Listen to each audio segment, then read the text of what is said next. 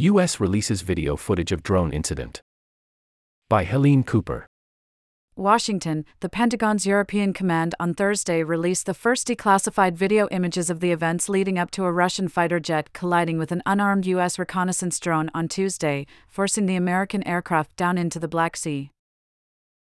The dramatic 42-second color video clip shows two high-speed passes by two Su-27 fighter jets, which spray a substance the Defense Department says is jet fuel on the MQ-9 Reaper drone. The Pentagon had previously said two Russian jets were involved in the incident, and a senior military official said on Thursday that the footage showed one pass from each jet. On a final pass, one of the Russian jets collides with the drone, the Pentagon says, and the camera feed is lost for about 60 seconds. The footage that was released does not show the collision. The video then resumes, showing the aircraft's damaged propeller, which the Pentagon said was struck by the Russian jet.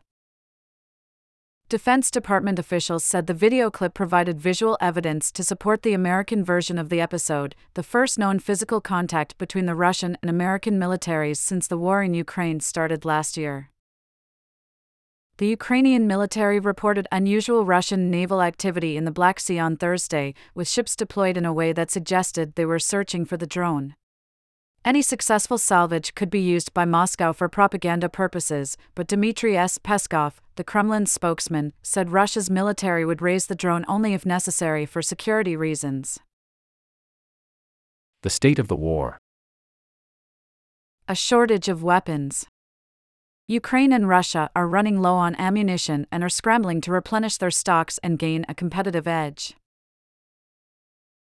Cyber attacks.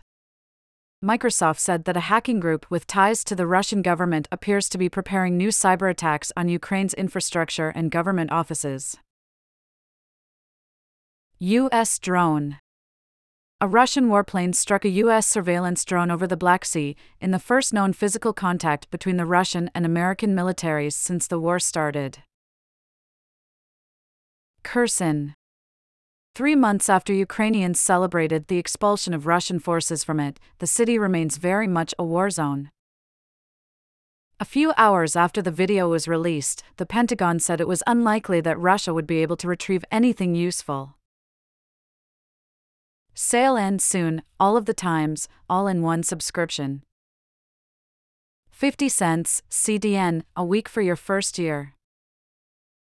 Speaking at a news conference on Thursday, Brig General Patrick Ryder, the Pentagon spokesman, called the drone debris U.S. property.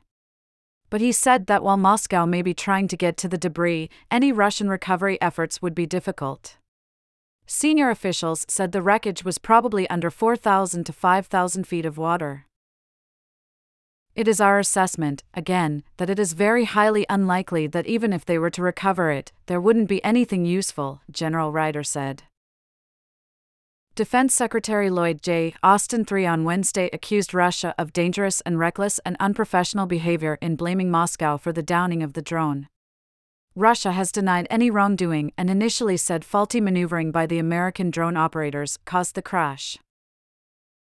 Russia's invasion of Ukraine has turned the Black Sea into an effective battle zone. Russia has blockaded Ukrainian vessels within their own ports, though Ukraine has been able to export its grain across the sea under a deal signed last July between the two warring countries. The United States and Ukraine say the American drone was flying in international airspace on a routine surveillance and reconnaissance mission. American and Ukrainian officials have said they share intelligence gathered by such missions, particularly related to the threat posed by Russian warships and submarines in the Black Sea. The video clip released on Thursday captures just a slice of what Pentagon officials say happened in the roughly 40 minutes leading up to the collision. During that time, while the drone was flying at about 25,000 feet, two Russian Su-27 fighter jets made 19 high-speed passes near the Reaper, dumping jet fuel on it during the last 3 or 4, a senior U.S. military official said on Wednesday. The collision happened as one of the Russian planes approached the drone at a high speed from behind, striking the MQ-9's rear propeller, the official said.